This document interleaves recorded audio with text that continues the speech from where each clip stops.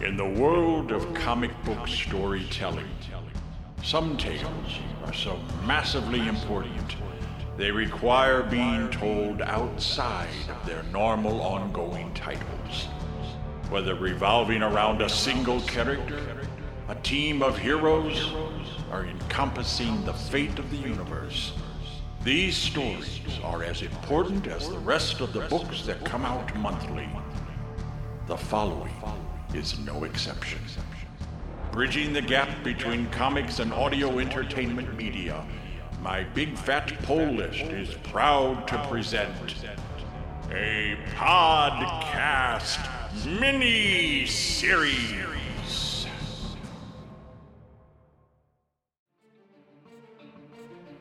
You've heard of the Avengers, the Justice League, the X-Men, Teen Titans, Guardians of the Galaxy, Defenders, the Legion of Superheroes, even the Watchmen. But what if we told you that there was another team of colorfully clad heroes that you've never heard of who are equally as influential to comic books and the industry as a whole? Who is this mystery team, you ask? Archie Comics' very own stable of masked heroes, the Mighty Crusaders. Welcome to part 3 of our special 5-part miniseries. This time, revisiting one of the most beloved relaunches of the Mighty Crusaders, the Red Circle Comics line. We'll investigate the impact that this run had on a generation of comic fans and creators, analyze the line's unfortunate fall and cancellation, and examine the Mighty Crusaders' influence on Alan Moore's Watchmen as we jump into the 80s with the Red Circle relaunch. Welcome back, ladies and gentlemen, for the third part now of our Mighty Crusaders 5-part miniseries. I am your host, Dr. Impact, and today I am joined by...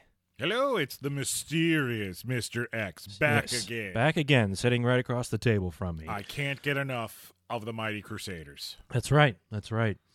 Now, before, when we were talking a couple of episodes ago, you had talked about your introduction to these characters. Yes, and it's all, I blame you. And yes, it was all my fault because fault. of the, now this stuff will all be fairly new information to you. But before we get into all of that, there is a little something that you and I think, should address at this point in time, since we are about to talk about the Red Circle line. Yes. I think this is a good time for you and I to begin to talk about our latest project in our, civilian guise, I guess? Yeah, I don't know what you would call it. Secret identities? I don't know. Yes, our Clark Kents, Yes. our Bruce Waynes. Yes. We are the founders of a film production company located in the Midwest, and we've produced a number of things, and including a feature film and a few music videos and what have you, but we are getting ready to make our first fan film. Yes. And it is a film that is called The Red Circle Investigations, a Mighty Crusaders fan film. Now, this will be the very first Mighty Crusaders fan film that's ever been made, as far as I can find. Mm-hmm. It fits, too, because whereas the Mighty Crusaders and these characters are responsible for a lot of firsts in comics, I feel like it's our responsibility to be the first to bring a Mighty Crusaders fan film to the world. Yes, I do too. And obviously we would not be working with the same kind of budget as Marvel Studios or someone like that. It's a fan film, guys. But by the same token, I've always wanted to originate something like this on film, both as a director and an actor, and I'm sure, Mr. X, you feel the same. Well, because there's no money in fan films. No. As a Right. career, there's no money in it. I mean, you can do Indiegogo campaigns, you can do fundraising campaigns to get the thing done, but you're not making any money. No. There's never been any kind of real reason for us to produce and direct a fan film until I think you early 2019. You'd had enough, and you were tired of these Crusader characters not getting their due. So you decided you were going to pull the trigger. Yeah, it really did come down to I was searching the internet and trying to find I wanted to watch a Mighty Crusaders fan film. I didn't care if it was on the Black Hood or the Shield or who it was. I wanted to watch one. Right. And I couldn't find one. So I decided, okay, well, then I will make one that I can then watch whenever I wish, if I'm not tired of it by the time I'm done making it. Right. And when you put out the call to arms, you do Crusaders Assemble. Mm-hmm. Yeah, essentially, yeah. And we've gotten together. It's a tight-knit group. Yep. Things are going well. There's a great script. There's a lot of characters that are going to appear. We're all over social media. Yep, it has its own Facebook page, its own Twitter account, its own Instagram. Yeah. So you can follow it all on there. The official website will be launching shortly. Yes. Hopefully, we'll see, but hopefully by the time you're actually listening to this, the website will actually be up and live. That'll be great. Which would be awesome. We'll be able to share all kinds of behind-the-scenes photos and update videos along the way. We've already got images out there of the Shield costume, which has begun production. We have designs for some of the other characters. A couple of little spoilers for you here. We will be doing the Jaguar in the film. The female Jaguar. Yes. And maybe even the male Jaguar. Ralph Hardy. If you want to learn more about Ralph Hardy, obviously check out our previous episode. We'll go into detail on him in episode 2 of this miniseries that focuses on the Mighty Comics era. But we'll also feature a few villains. One that we haven't really overly publicized just yet. A few places here and there, but one villain that we will feature in the film is the Eraser. I will mention before, we get into anything there that we are going to take a few liberties with this. Obviously, you're listening to this podcast, you know that the history of these characters is very varied. Almost different in every iteration that has come out. Yeah. Yes, almost different every time. So they're unlike Marvel and DC. There is no one definitive iteration to pull from for a fan film. I mean, unless you're going to just do one on Red Circle or you're just going to do one on Impact or what have you. Well, we figured, why limit it? Why limit it? Yeah, and why limit the audience? We want all fans of the Mighty Crusaders to enjoy us. So we are picking aspects from every incarnation. Yes. But as a result of that, there are then a few liberties that need to be taken to explain things here and there. So the Eraser is in it. He will look recognizably as the Eraser. You'll be able to pick him out immediately, but he is a little different than the Eraser from the Mighty Comics and from what we're about to talk about in detail today. To see the progress on the costumes, to see the changes we are making for practicality purposes to characters like Eraser and Walter Whitney and others that will show up in the film, just be sure to follow us on our Facebook page at facebook.com/Mighty Crusaders fanfilm. And we will have this link for you in the show notes, as well as on our website at mybigfatpullist.com. But you can also get updates from us on Twitter and Instagram on the official Red Circle Investigations pages there, in which links to those will be included in the show notes as well on this episode. The Red Circle History. Before we really get into the history, I do want to kind of touch a little bit on where the world was at this time. Okay. And particularly for this episode, where the world of comics was at this time. Now, the Mighty Comics era had ended in the late 60s, and it was done. And everything kind of went dark for a little while. Marvel Comics started to really take over. I mean, DC's sales were down. Vietnam was becoming a thing, and the fear that was bringing to the world. The civil rights movement was in full swing by the time it ended. It was going into a very, very different time. And as we got into the 70s, comic books started to find ways to get around the comics code. Right, yes. And they started to find a way into doing horror comics, primarily. Even Marvel, specifically, was getting into it, with things like Tomb of Dracula, and then eventually Man-Thing, and Werewolf by Night, and Morbius, the living vampire. Yes, Morbius, the living vampire. DC had Swamp Thing coming in during that era. I mean, it was a very dark kind of horror-influenced period in comics then. And we were making that transition from the Silver Age into the Bronze Age, which I believe most people kind of consider the death of Gwen Stacy the beginning of the Bronze Age. I think that is generally what most people kind of look at as the snap heard around the comic industry, if you will. So yeah, that's right. We're going dark. Yeah, we're going dark, but only briefly, because then we'll make it light again. But anyway, and Archie was no different. So that was kind of the state of things, you know, and people's eyes were opening up. We were getting away from the innocence of the 50s and 60s, and there was a much more cynical approach to things that was beginning here. And it was very evident in the Archie books as they began to launch a new line, a new imprint called Red Circle Comics. Okay.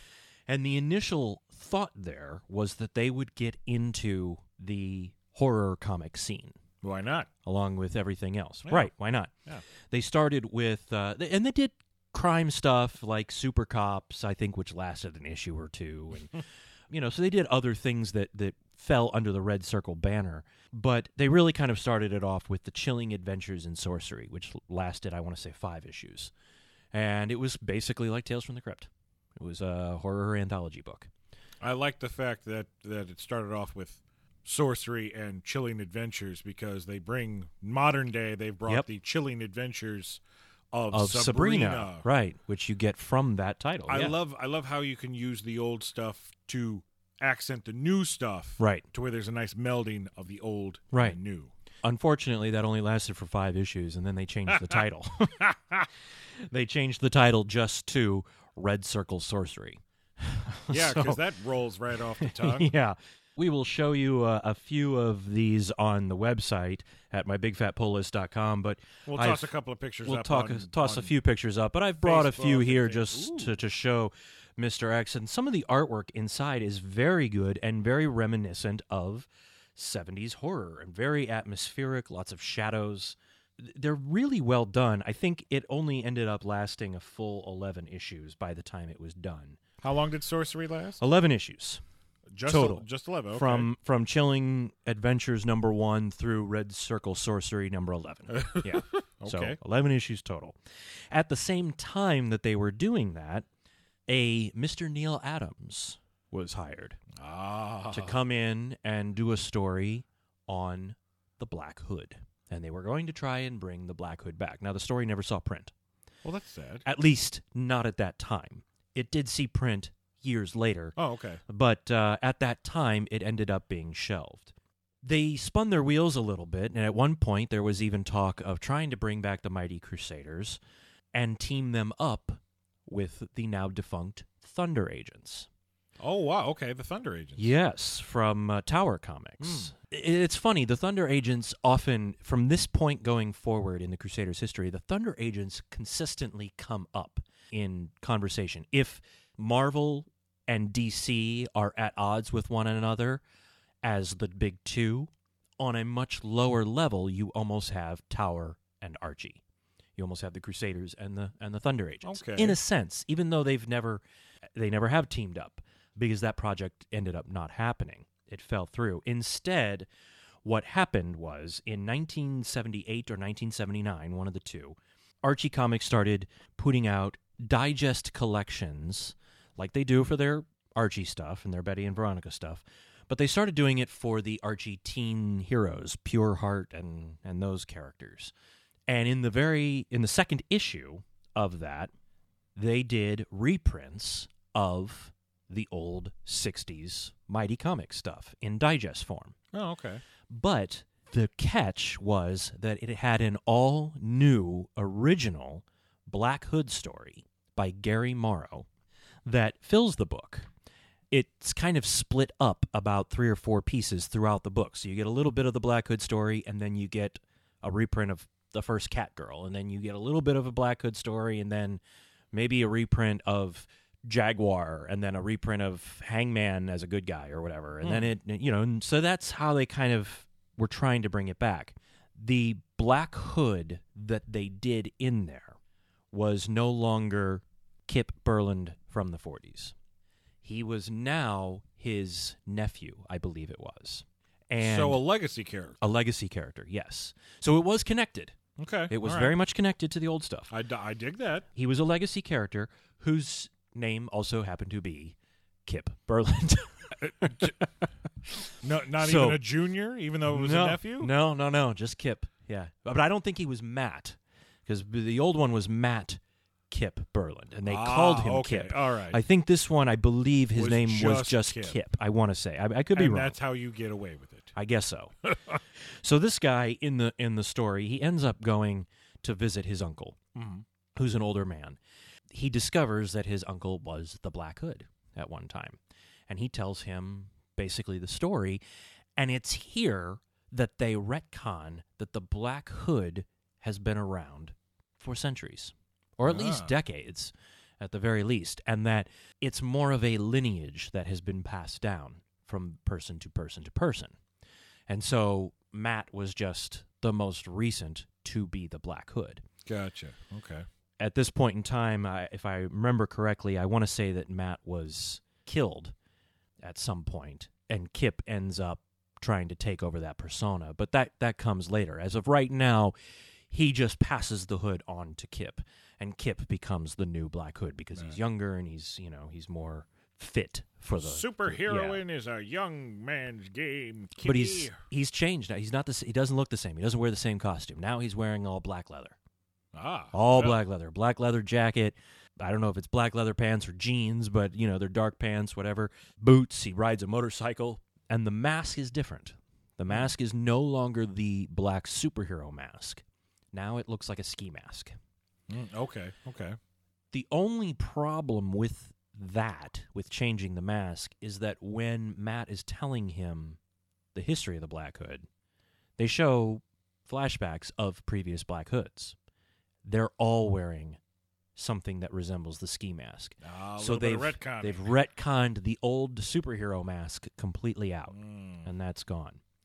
But that's really where the next relaunch starts and kind of stops. It kind of stalls out after that. Oh wow, okay.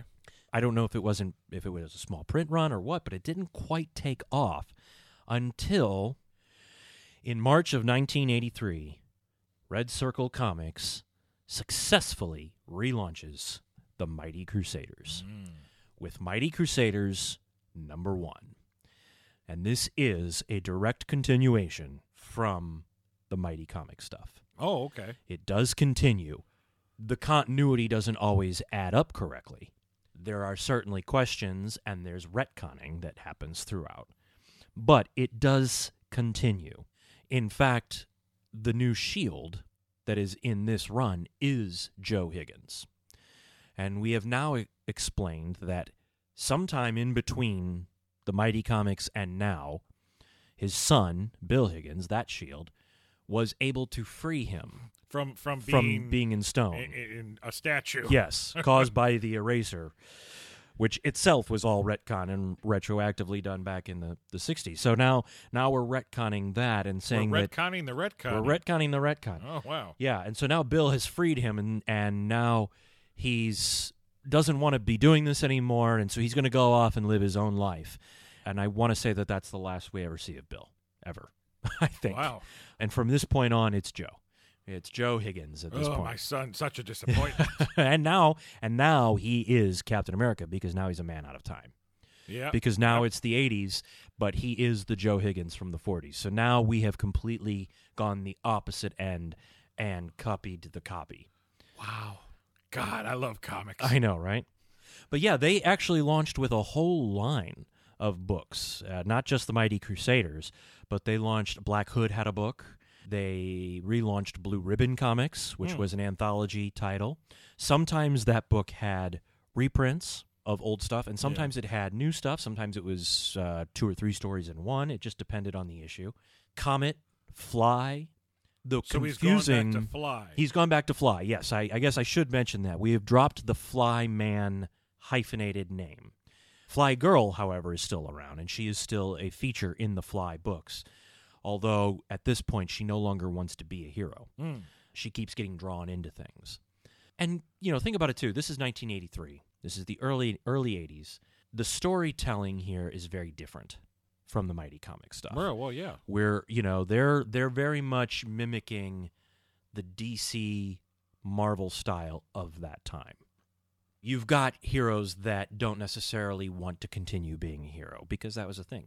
Yeah, well, right, yeah. The late 70s, early 80s was all about the reluctant hero. It was. But the most interesting thing that they did do with this is they brought Lancelot Strong back. Oh, okay. So not only do they bring him back, but they call him the Shield, finally, on the comic covers, even though they have Joe Higgins. So as they're dealing with storytelling techniques of the era, they're now also dealing with the fact that we have two shields. What ends up occurring is that Lancelot ends up working more for the government.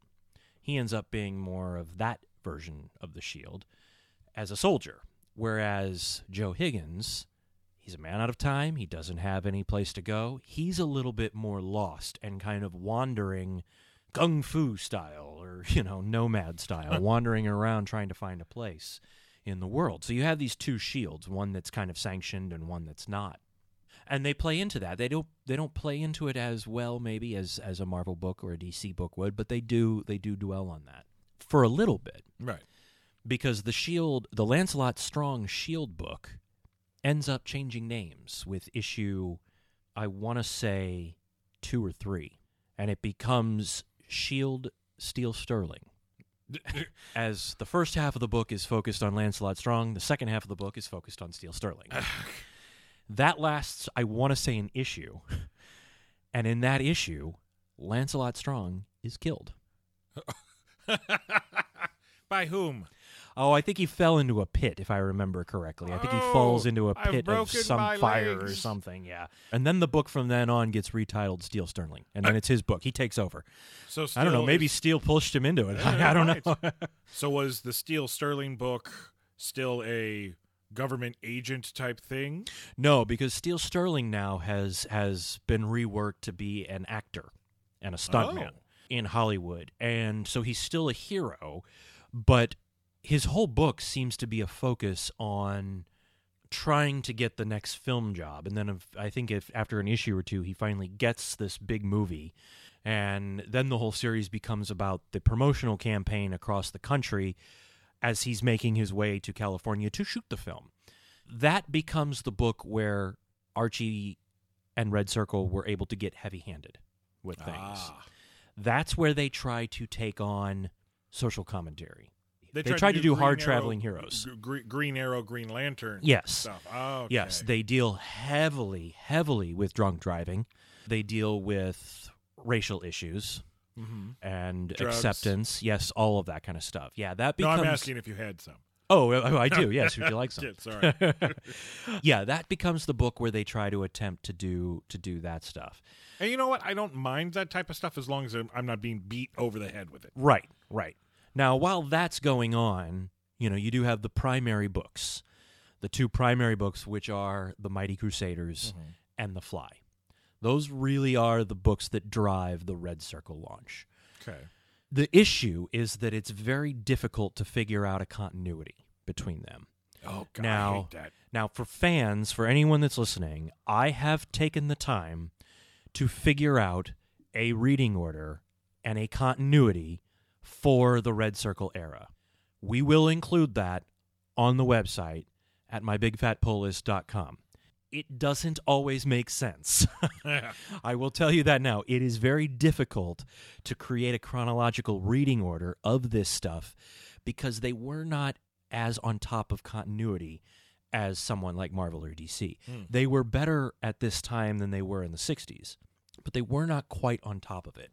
It ends up being a case where a book like Blue Ribbon, you actually have to read out of order because there are certain issues that take place at different times. Right. And that's your danger of having an anthology book where it's not always new stories. Right, Sometimes you've got reprints coming in, too. Well, in some of those reprints, issue 5 of Blue Ribbon Comics, Volume 2, is a reprint of Double Life of Private Strong, #1, from 1959. Oh, okay.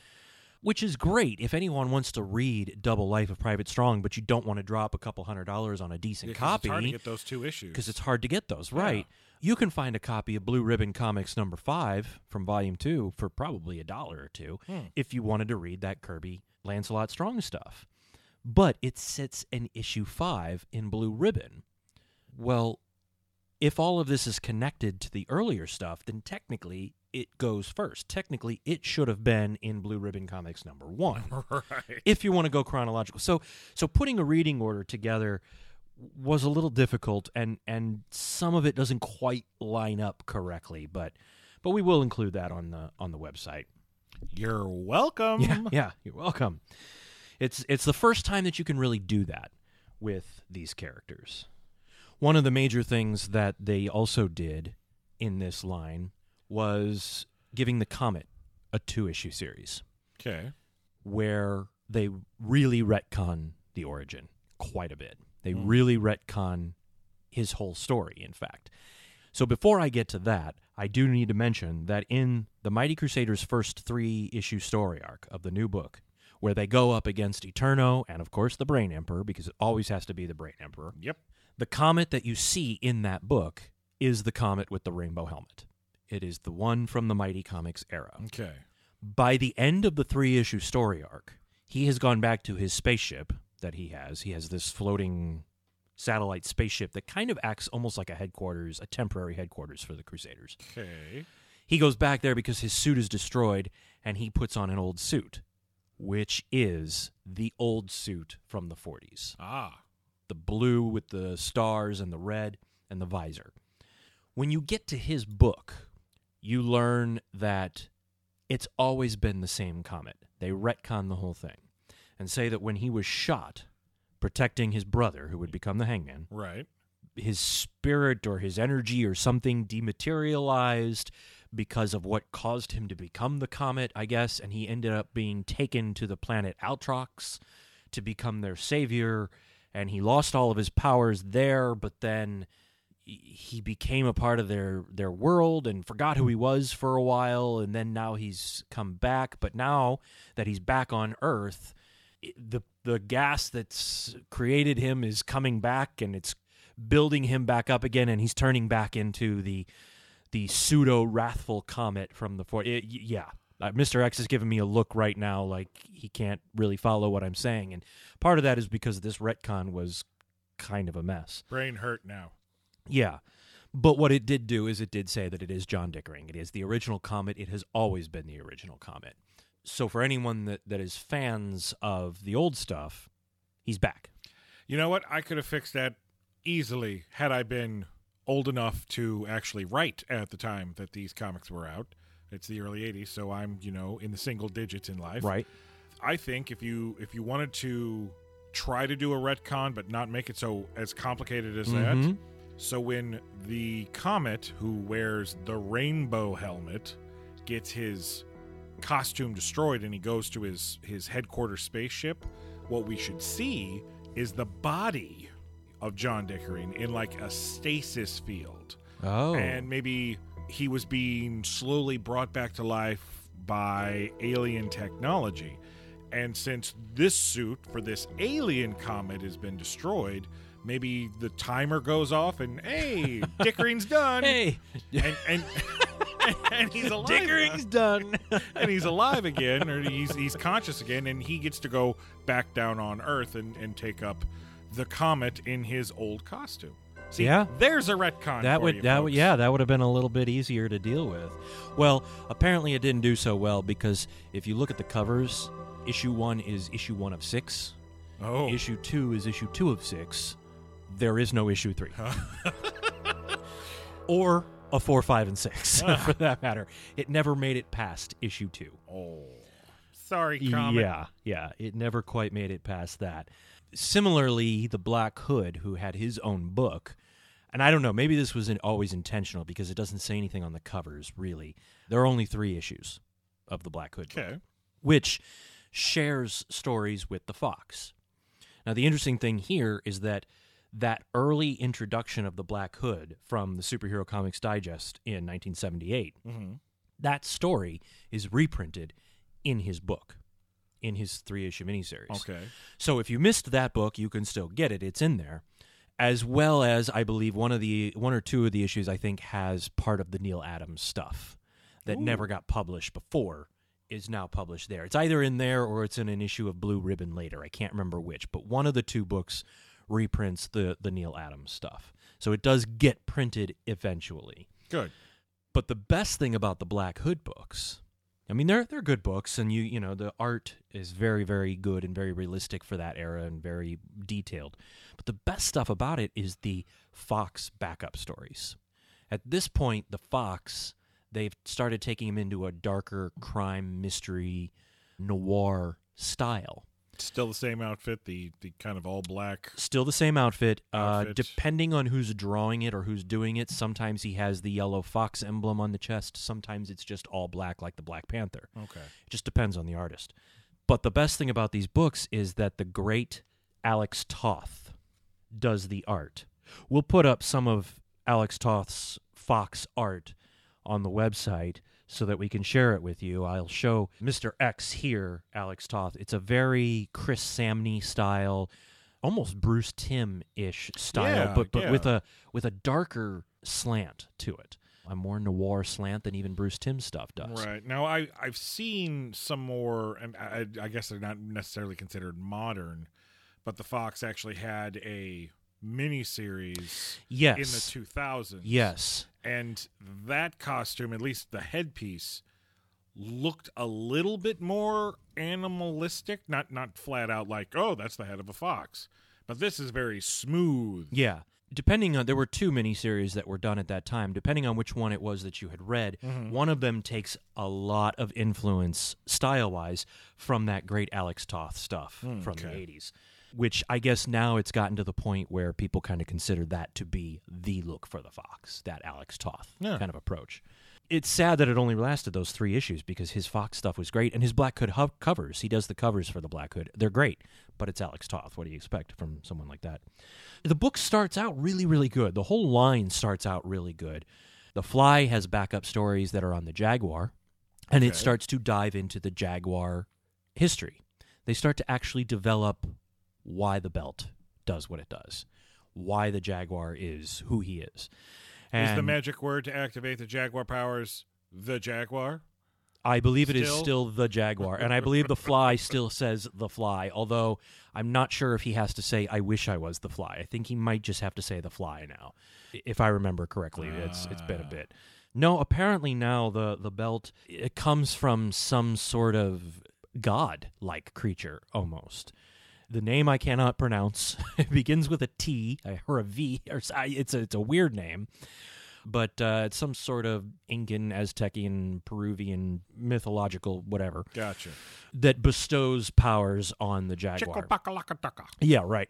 But it's really good, and the art, at least in the first 2 or 3 stories of the Jaguar, is spectacular. It's got a very horror vibe to it, even though it's the Jaguar and he's a hero and it's tights.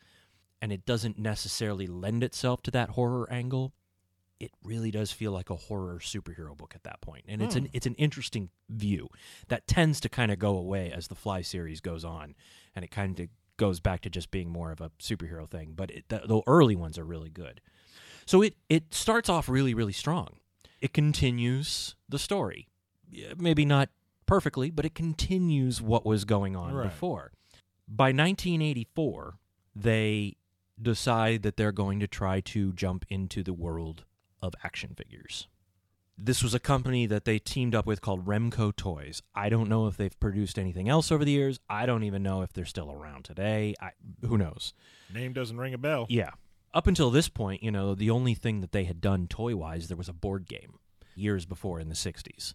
Other than that, the Mighty Superheroes board game that didn't take off or do anything. This is it, really. They did 8 characters, 4 heroes and 4 villains, and they look like He-Man toys, sort of. They're not sculpted well. They're a little. In fact, sometimes if you look at them and you don't know what you're looking at, they might look like Marvel knockoffs, like dollar store toys kind of thing. Yeah, they unfortunately don't look great unless you're a huge fan. I think they look awesome, but objectively, So what they did was they did Joe Higgins' shield, They did original Comet with the visor. They did the Fox and the Web. Okay. Those were the 4 heroes. The 4 villains that they did were the Brain Emperor, of course. Of course, yeah. The Eraser, and then 2 brand new villains that they had never done in the comics before. One called Buzzard and one called Sting. These characters were then introduced in a later issue of Mighty Crusaders to try to cash in. By the time the toys had come out, they thought, well, let's put them in the book and try to connect them, and it wasn't enough to sell the toys. Yeah. They're out there. I suggest to anyone to check them out. We'll put a couple of pictures up on the website along with the other stuff that we're putting out. It was around that time when things started to take a dip. They started to take a dive. Deadlines were not being met. Books were not coming out on time. Initially, they had tried to do something where it would be on comic racks because so many comics were going to comic shops now. And this was an attempt to get kids into superheroes and comics via a comic rack, but there was never any kind of consistency. Yeah. And no one was going to comic shops looking for the Mighty Crusaders. Sales really started to kind of dwindle, and at the same time, Archie was going through some executive and editorial changes as well. All of this ended up getting them to change and drop the Red Circle thing completely. They were no longer known as Red Circle Comics. Now they were just known as the Archie Adventure Series. They even tried a few things where they tried to create new characters to try and get more interest from more people. Right. They created another female character, which the Crusaders always are in badly need of more female characters. It is a sausage fest in the Crusaders headquarters, and it always has been. Well, correct me if I'm wrong, but the only 2 that are popping to my mind are Fly Girl and Cat Girl. Yeah, and Cat Girl is questionable. Yeah, because she goes, well, she was flip-flopping back and Right, forth between being a right. villain and being a lovesick stalker. Right, And then dipping her big toe into being a hero. right, before she didn't get a chance to do it anymore. Right. Yeah, so they created a new character in the Mighty Crusaders book, Darkling. Darkling is never explained. In this run of books, they never explain who she is, what she gets her powers from, anything like that. So she just shows up and she's there. She shows up to help them, and she ends up becoming the Crusaders' answer to the Scarlet Witch, essentially. Ah. She's very cool. I always like her when she shows up, and she's a mainstay member of the team for quite a while. But they just never explain what her deal is. The other person that they introduce, and I don't want to get into a great deal of detail on this because this is not the podcast for this kind of topic, but the other issue with the Crusaders up till this point for sure is it's just a bunch of old white dudes. Yeah, there's no diversity. There's no diversity. At all. Until now. Oh, okay. Until they create Doc Reeves for the Mighty Crusaders run, who doesn't really, they don't use him. He seems cool. He seems to do all of their tech stuff, but he seems to be just essentially like the mechanic that takes care of things for them. And sometimes he goes out on missions with them, but he doesn't do anything. He just stands there. There have been issues where he doesn't say anything. He's in the whole book, but he just stands there behind them and not doing anything. Wow. Hell, even Alfred and Jarvis have gotten their hands dirty and not just motor oil. Yeah. It was really unfortunate what they did there. And he's a doctor, too. I mean, come yeah, on, utilize yeah, that right. damn Use your degree. PhD, man.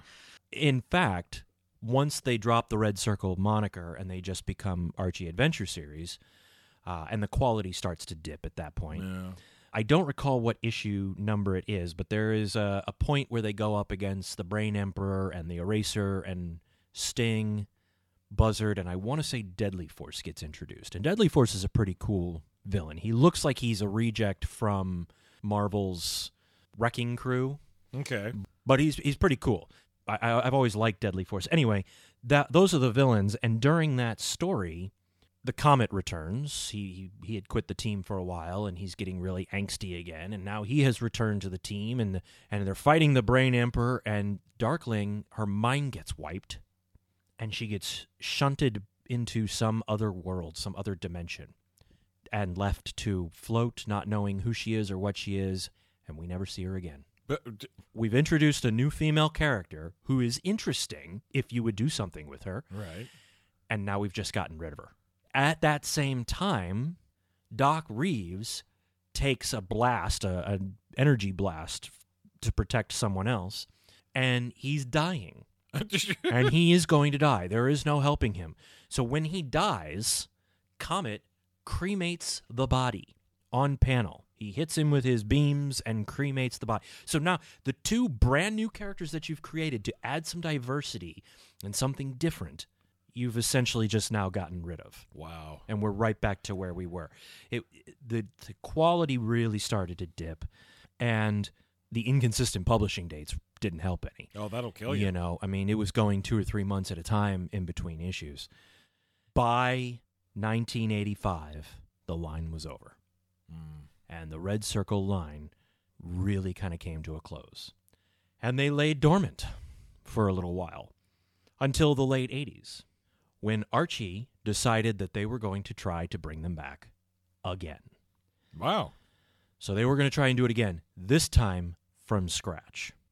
This time it was not going to connect at all to anything that had come before. And it was going to be in a new imprint. They weren't going to do Red Circle. It was to be called Spectrum Comics. Spectrum Comics. Spectrum Comics. And they assembled a list of titles and a list of creators that, even at that time, these guys were fairly good names. Now they're legends in the comic book industry. The line was supposed to include The Fly, The Hangman, The Fox, Jaguar, Mr. Justice, and The Shield. Those were the characters that they had initially started talking about doing. And they didn't get very far, but the creators that they got to do these books and to work on them, Len Wein. Creator of Swamp Thing. Yep. And creator of The Wolverine. Steve Englehart, Kelly Jones, Jim Valentino, Jeez. Mark Ellis, Michael Blair, and a guy that people know by the name of Rob Liefeld. Wow. Who was supposed to do The Shield. And if you look out there, we will try to find a picture and see if we can include it on the website for you all to see. But if we can't find it, do some digging. You can actually find a Rob Liefeld drawing of The Shield, of his version of The Shield. It looks, the costume looks like a mix between the Lancelot Strong shield and the Joe Higgins shield. They could kind of combine various elements. It was some real out there adult stuff. They really wanted to go darker with it. The Hangman was the first one, and it is a horror book. We will try to find pictures here to include.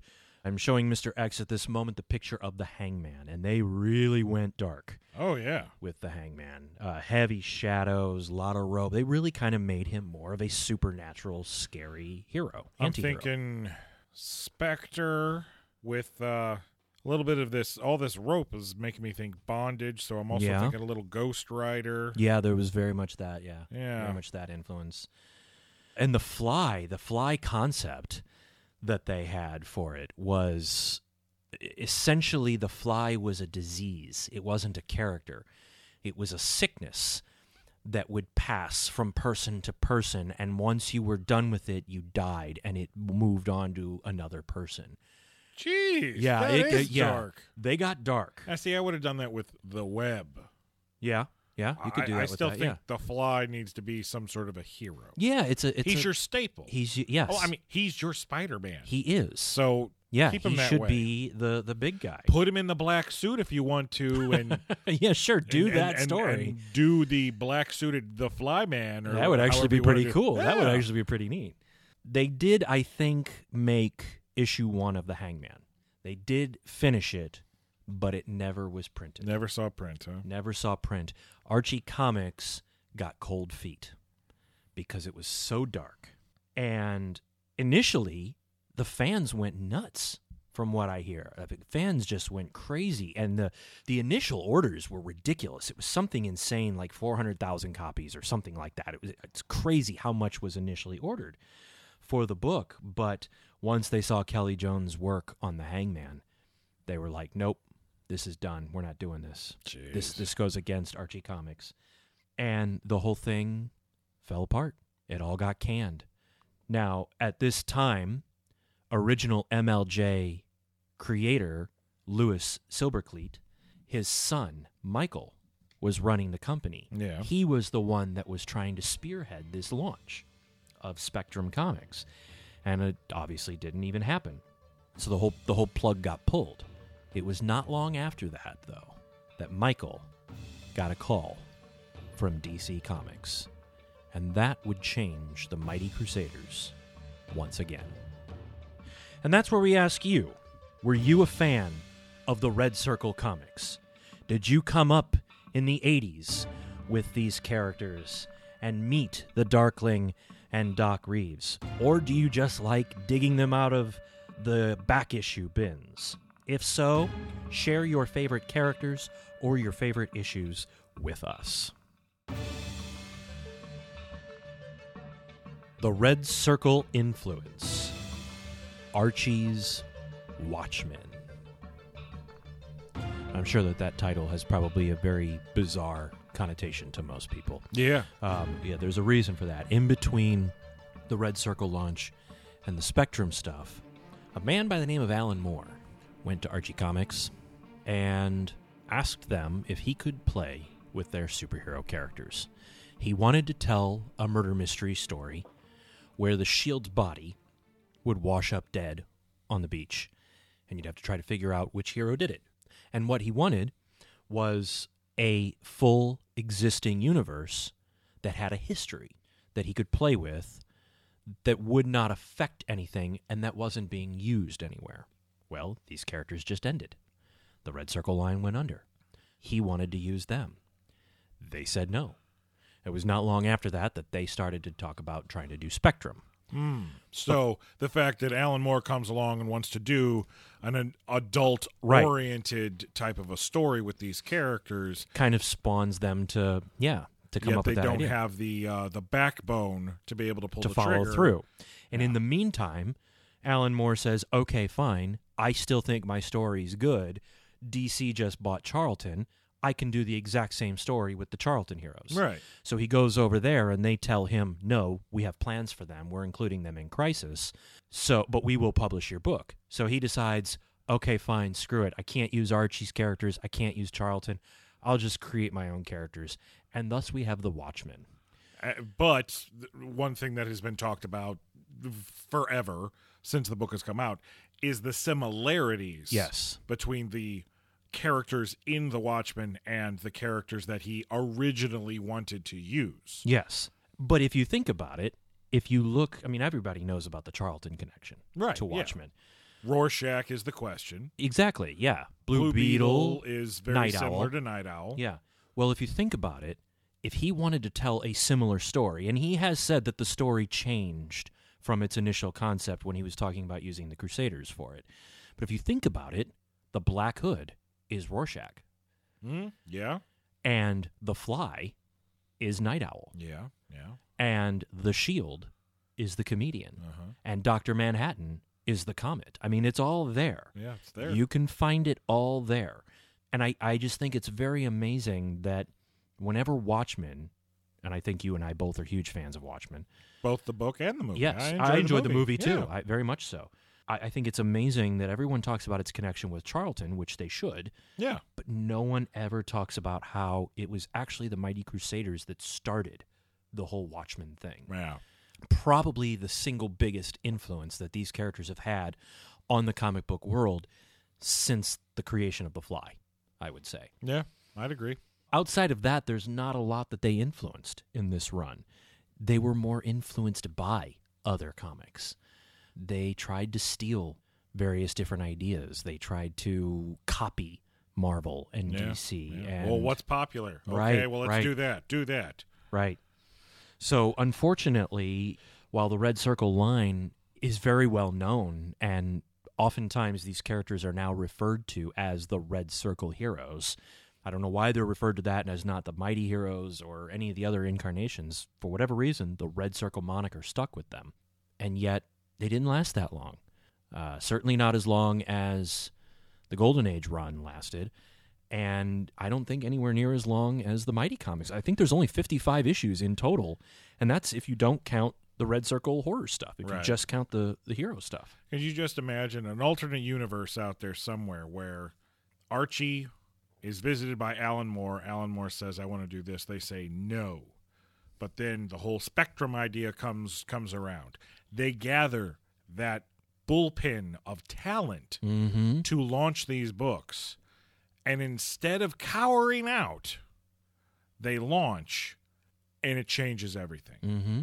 I mean, there is a universe out there. I believe this with every fiber of my being. There is a universe out there where the Spectrum version of these characters was released around the same time as Alan Moore's Watchmen and Frank Miller's The Dark Knight Returns, Mm-hmm. and is part of that. Part of the dark movement The that movement, changed. yes, that changed I agree. comic Yep, books. absolutely.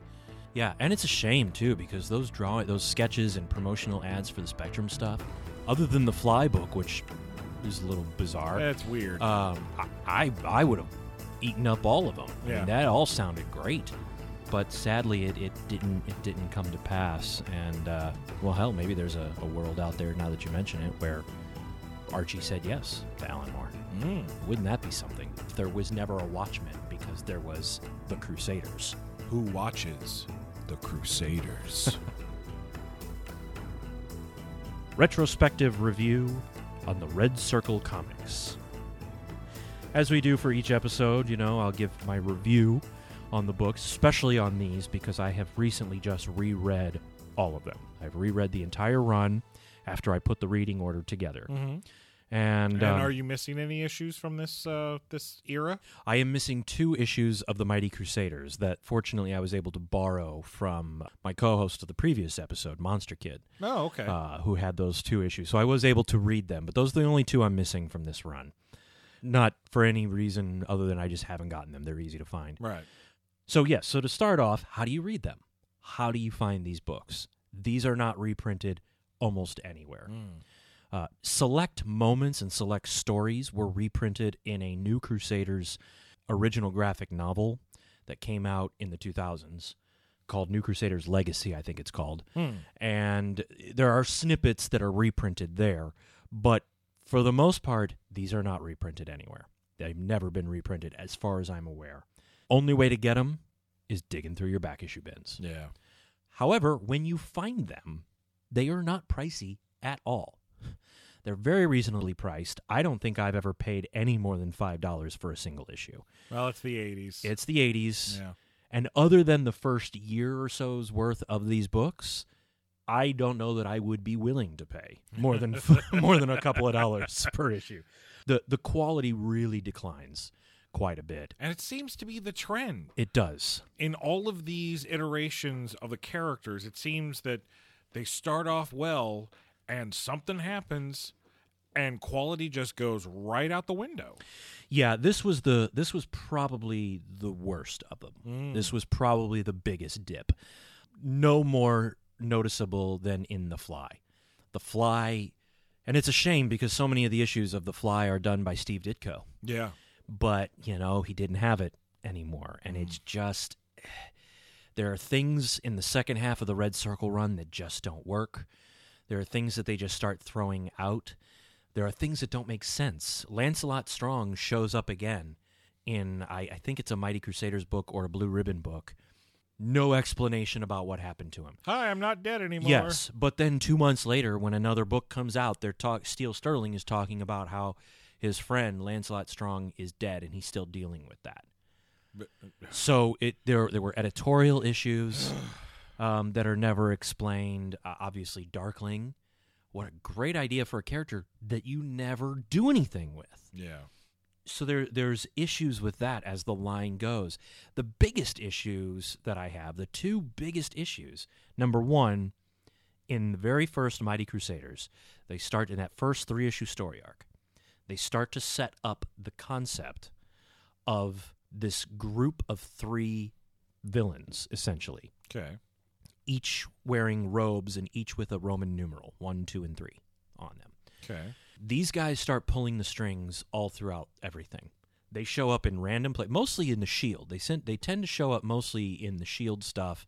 The Joe Higgins Shield does get his own 4 or 5 issue, something like that, 6-issue series, the original Shield during this time, and they show up in there occasionally, like they were trying to leave connections and breadcrumbs to build to something with these three characters that they were trying to develop, but the line ends and it never goes anywhere, and they never progress it enough. You don't get enough answers at any time to have any kind of payoff as to why these three are doing this. So that's an annoyance. The other major issue that I have with these books more than anything else, the lettering, and it's not any one particular letterer. So it's not like I'm going to single out anyone in specific. The lettering across the line is atrocious. Oh, wow. There are times when it's hard to follow, especially in the later issues. It gets really hard to follow what's going on because word balloons are placed in such bizarre places that when you follow the natural progression of reading a page, sometimes it doesn't make sense. Right. It doesn't happen a whole lot in the early part because, once again, it starts off strong and then dips and then it falters. And like you said, yeah, you're right. It does seem to be a theme with these characters, and I don't know why they cannot sustain quality. It always starts off as quality for every era that they come in, but they can't sustain it. And I just don't know why that is.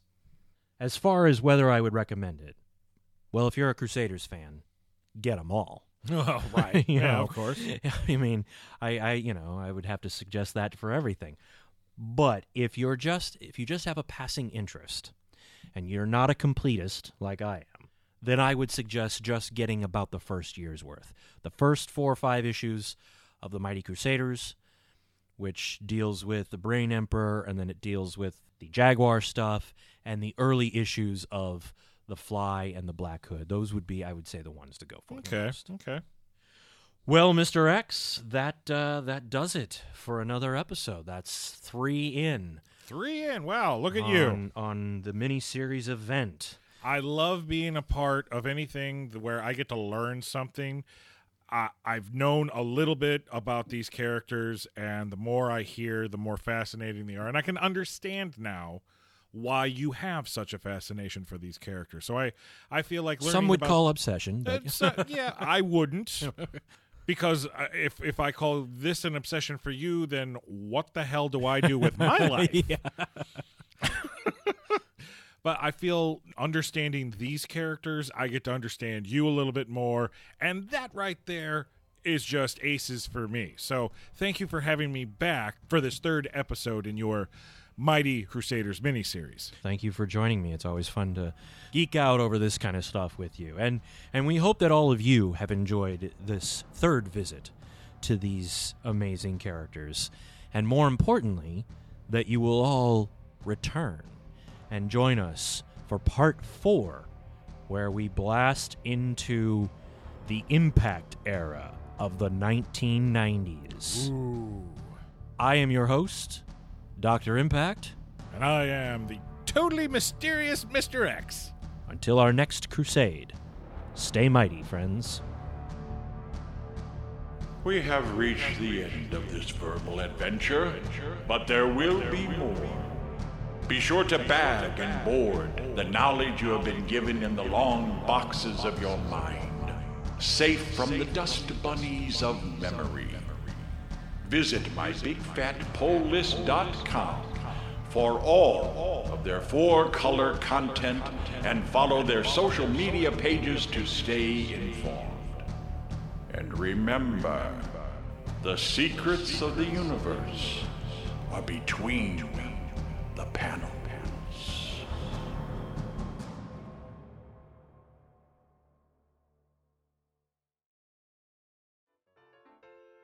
I'm not even noticing. Okay, so this is sorcery number 10. Yes. There's some pirates. You've got pirates, and when I say pirates, they're dead pirates. They're skeleton pirates. They're skeleton pirates. Now listen to this beautiful prose right here. Cursed to forever wander the 7 seas. The bygone buccaneers plunder the present in Pirate Island. Ain't that some beauty right there? That's some good stuff. That's comics there, baby. That's comics.